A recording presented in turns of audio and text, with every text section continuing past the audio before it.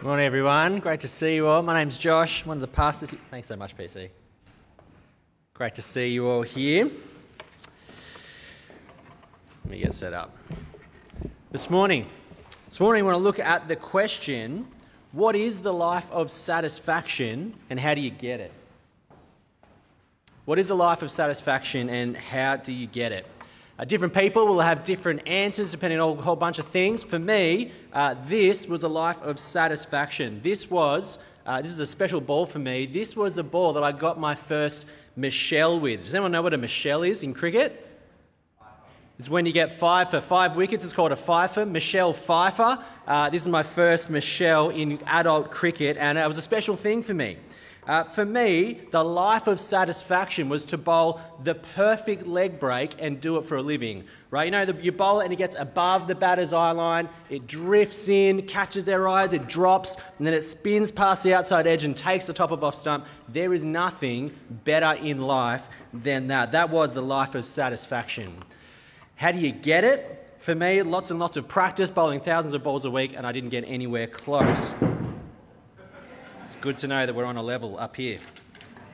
All of us want the life of satisfaction, right? Not a shallow, temporary, fleeting kind of pleasure. We want that deep, nourishing experience of satisfaction. That feeling of, I've found what I was looking for and it didn't let me down. In fact, it's even better than I thought it would be. This passage is going to show us where true satisfaction is and how to get it. It's the kind of passage you don't want to miss, and so it's great that you're here. The way it's going to do that is this passage is going to act a bit like a mirror and a window. If you could imagine a bit of glass, that as you look at it, it shows you your reflection. It helps you to reflect on yourself. But then as you kind of refocus and keep looking at it, you can see it's a little bit like a window. You can see through it, and what you see out of it is the most spectacular view that you can see and experience. This passage is going to do that for us. It's like a window and a mirror. It's going to start by getting us to reflect in on ourselves, to show us what we're really like, and then it's going to get us to refocus our vision and see through the window to a beautiful picture of the life of satisfaction that truly satisfies, and it's going to tell us how to get it. It's a wonderful passage. I'm glad that you're here. Let's get stuck in. Have your Bibles open. Let's have a look at verse 1. Sorry, point 1, come and be satisfied. Verse 1, come, everyone who thirsts, come to the waters. He who has no money, come, buy and eat. Isaiah starts by holding up a mirror to humanity because the assumption is that our natural state is that we are hungry and thirsty. Not literal hunger and thirst, he's talking about our dissatisfaction with life. There's a hunger and a need in our world. People are dissatisfied. Thirsty for something to quench that thirst that they just never quite get. If you look in the mirror and reflect on yourself and look out into the world, you'll know it's true. These are words written 2,700 years ago, and yet they're still true today. And I reckon possibly even more true today. See, we are the wealthiest that any culture has ever been in history, right? We've got everything we could ever want. There's nothing that you need that you can't go out and get. And you'd think this would mean that we're the happiest that humanity has ever been, right? And yet, people are experiencing depression at a higher rate than ever before. We are less happy and less satisfied. Do you feel that? Have you ever felt dissatisfied with life? Or do you wake up every day and think, I am completely content. I am totally fulfilled. I'd love to meet you if that's you. I've never met anyone like that, or at least who doesn't experience it for more than just a couple of seconds. We feel it for a little bit and then it goes away. Why is that? God tells us in verse 2, why do you spend your money for that which is not bread, and your labour for that which does not satisfy? Why are we dissatisfied? God says it's because we pursue things that can't satisfy. We use our money and labour to chase for things that look like bread, that look like that lasting satisfaction, but it's actually more like fairy floss.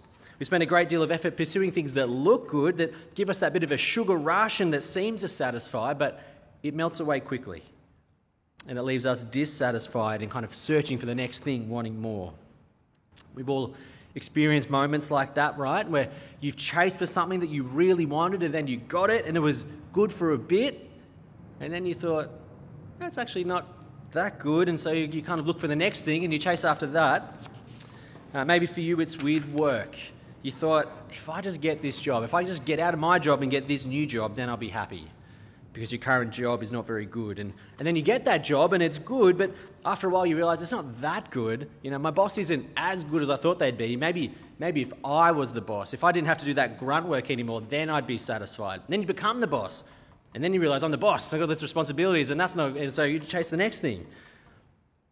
You're chasing something that isn't bread. It won't satisfy you. Maybe for you it's chasing the perfect body and beauty. The problem is you're always going to feel ugly and aging compared to someone who's younger and more beautiful. You will get old. Body and beauty won't satisfy you. If you chase money, you'll never have enough. If you think the perfect relationship will satisfy, you'll soon learn that relationships bring more trouble. I never argued about what to have for dinner or where to go when I was single. I don't know about you. Sometimes we can even think that going to a new church will satisfy us. That other church, that has all the things that I'm looking for, the perfect preacher and the perfect community that's going to satisfy all my needs. The reality is, that church is full of sinners as well. It won't satisfy you. I don't know if you read in the news this week about Iris Smith. She made the Forbes top 30 list for the most successful entrepreneurs under 30. She's 22. She owns a $15 million business. She's attractive. She's got everything that she could want. She did an interview. This is what she said. My life sounded good on paper. I had what many would consider the perfect life. But I pretended I was happy when I wanted to die. She goes on.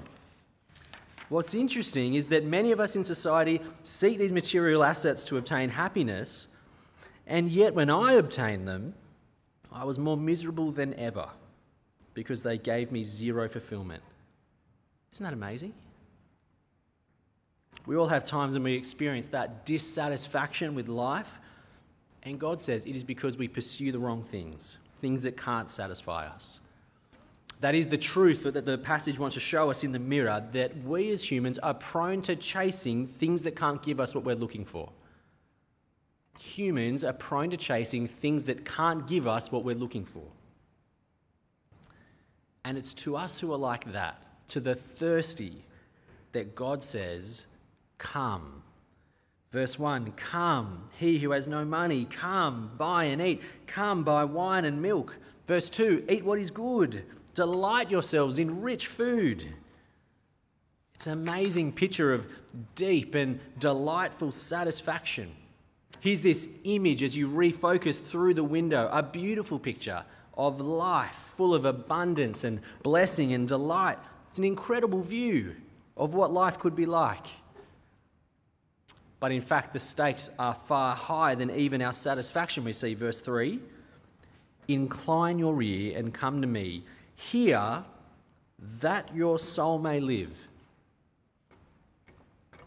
Our lives that pursue the wrong things don't just have our satisfaction on the line, our very lives are at stake. And into this setting, God says, come, listen to me. Come to me and find deep and delightful satisfaction. Find the waters that will truly quench your thirst, that your soul may live. What a promise. What a picture. No more chasing after things that don't last, just a rich banquet of delight and satisfaction. I want to experience that. Don't you? God says, come to me and you'll have it. But what is this satisfaction? We know it's got something to do with God, but what is it? And what does it mean to come to God? You can't just type God into Google Maps and then rock up at his house. What does that mean? And how does it actually all work?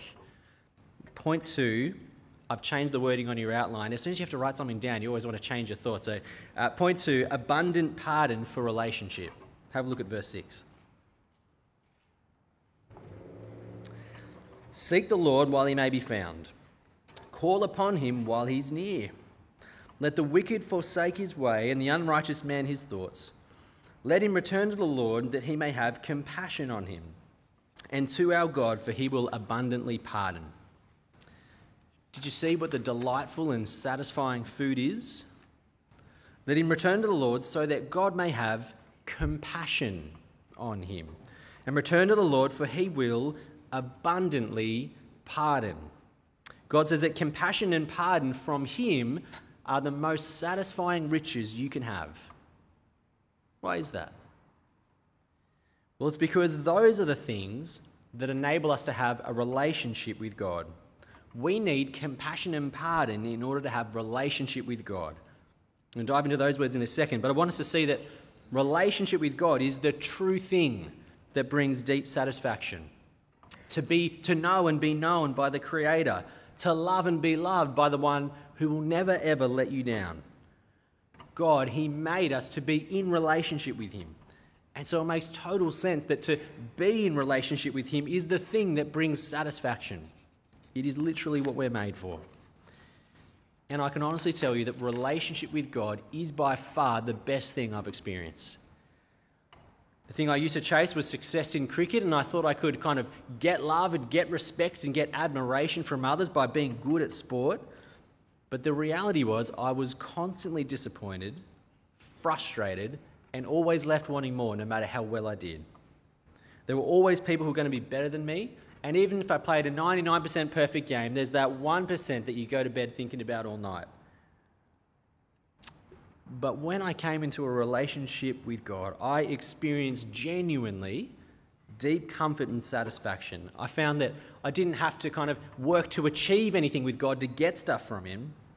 I could rest in the fact that the creator of the universe knew me, loved me, cared for me, no matter what, and that there was nothing I could do to change that.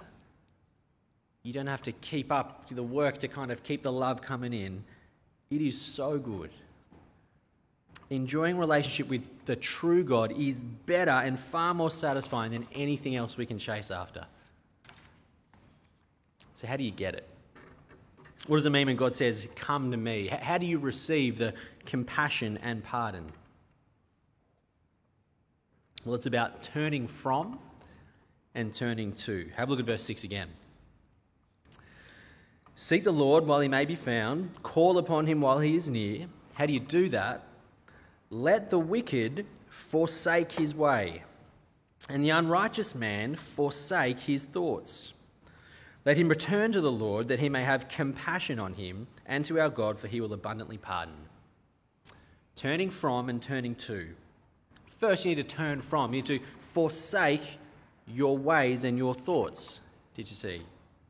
See, our natural way of living and thinking is to do whatever we want to do, which is really to reject the God who made us. See, God made us to love him, to listen to him, to be in relationship with him. But right from the very beginning, we've lived our own way. Adam and Eve didn't listen to God. They wanted to live their own way according to their own thoughts, not God's. They rejected God and his ways and thoughts. And we've been following in their footsteps ever since. Doing whatever we want to do, following our own ways and thoughts, rejecting God. If you want to come to God, to experience the great delight of relationship with him, then you need to stop rejecting him. You need to turn from your ways and your thoughts, forsake your life of putting yourself first and doing whatever you want to do. Turn from that and turn to God. Entrust yourself to the one who made you. Acknowledge and reorient your life around the truth we see in verse 9. For as the heavens are higher than the earth, so are my ways higher than your ways, and my thoughts higher than your thoughts. Entrust yourself to the one who's far above you and knows better. If you want the life of satisfaction, come to God. Turn from your own ways and turn to the one whose ways are higher. If you come to him, God will abundantly pardon your rejection of him. Because you need pardon. You need forgiveness. You can't just reject God for your whole life and then turn up at his house. How does he pardon you? Well, we saw it if you were at church last week. He sent his son to die for you. The servant from Isaiah that we've been seeing all the way through. He sent his son to take the punishment that you deserve for rejecting him, to free the way so that you can turn to God and have relationship with him. It's incredible. See, when it says back in verse 1 that we can buy wine and milk and it won't cost us anything, he's talking about coming to the table to enjoy the abundant blessings of relationship with God. And he says it's completely free, which is mind-blowing. Think of the most expensive dinner you've ever been to, times it by 1,000,000. The best banquet you'll ever go to won't cost you anything. But it costs God everything. The life of his son. Come to God. Receive the pardon that cost the life of his son so that you can enjoy a relationship with God. The only thing that will satisfy that longing that you kind of feel inside. And it's the only satisfaction that will truly last. If you chase after looks, you know that your body will age and get wrinkly. Even if you do get satisfaction from your job, you know you can't do it forever. If you chase the ultimate experience, you could end up in hospital tomorrow and never experience it again. God provides satisfaction that is deep and that lasts because he's eternal. You can have relationship with God forever. And so come to him. Turn from living your own way and turn to the one whose way is higher. Come to him. But you don't have forever to decide. Did you see verse 6? We'll read it one more time. Seek the Lord while he may be found. Call upon him while he is near. God has given us a window where he can be found, where he is near, where we can call to him. But it won't last forever. One day he'll say, time is up. It's too late. We don't know when. Could be tomorrow. Could be after lunch. So don't put it off. It's too good an offer to put off. You might be thinking, it does sound like too good an offer. Way too good. You're telling me that I have to give up my whole way of living on the basis of just a couple of words in the Bible. How can you know for sure? How can you know for sure that it's true so that I can confidently give up my life for this relationship that sounds so good? Have a look at verse 10.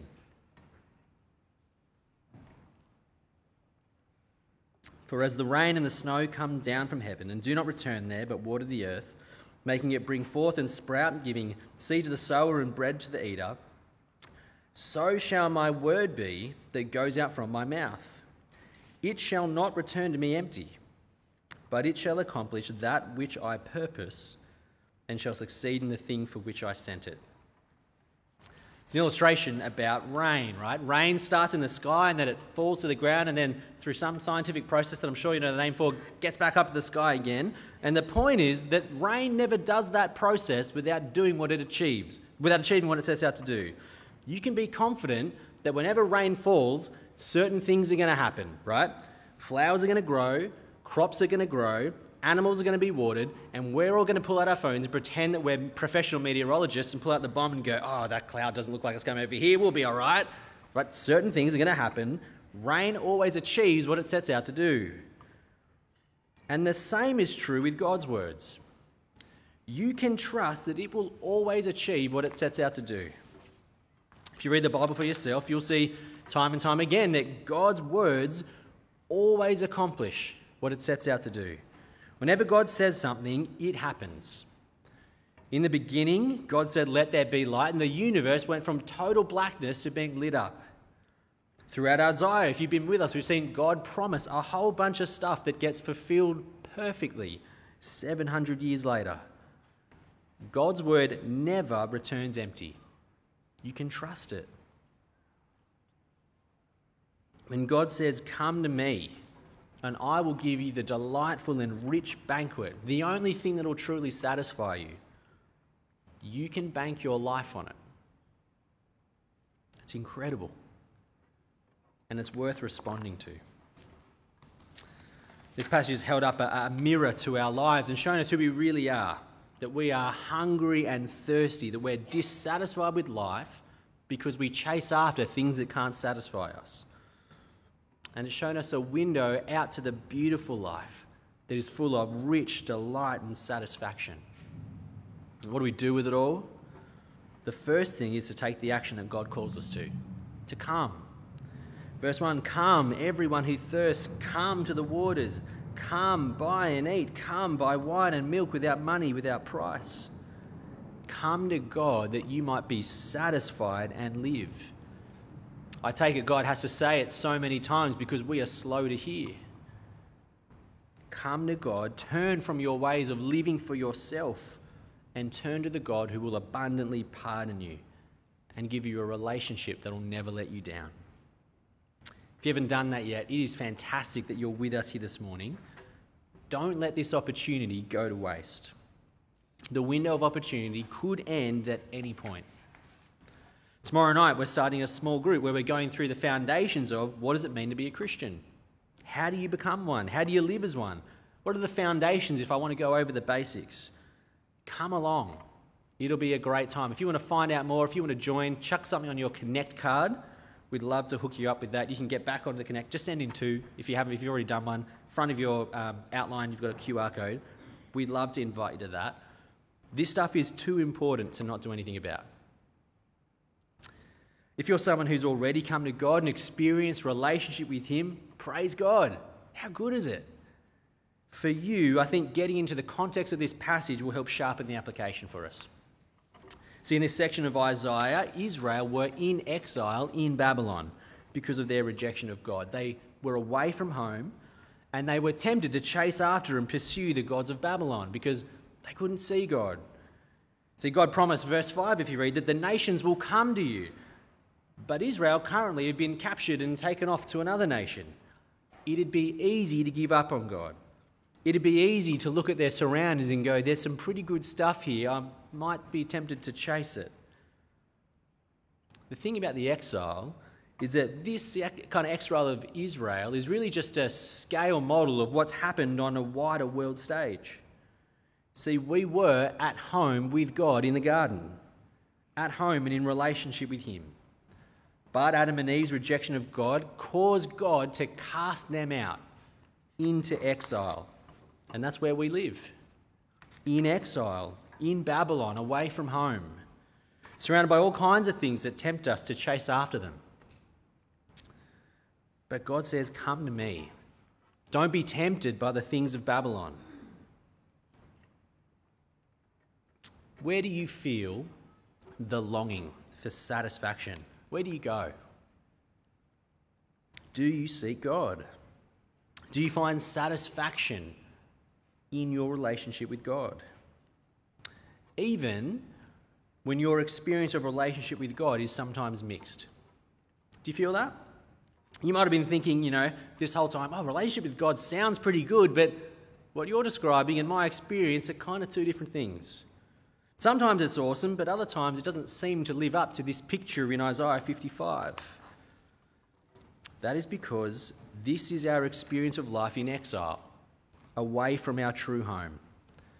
The picture in Isaiah 55 is true when you come to God, but it's even more true and perfectly experienced when you're home with God and face to face in relationship with Him. Don't chase after the things of Babylon, because not only will it lead to dissatisfaction, you could lose your life and never make it home. So what is the thing for you? What's the thing that you're tempted to chase to find satisfaction in? You might just want to take a second and think about it, maybe write it down.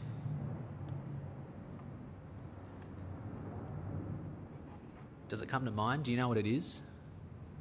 Are you fighting against it? If you don't know what it is, then you're probably pursuing it unconsciously and in great danger.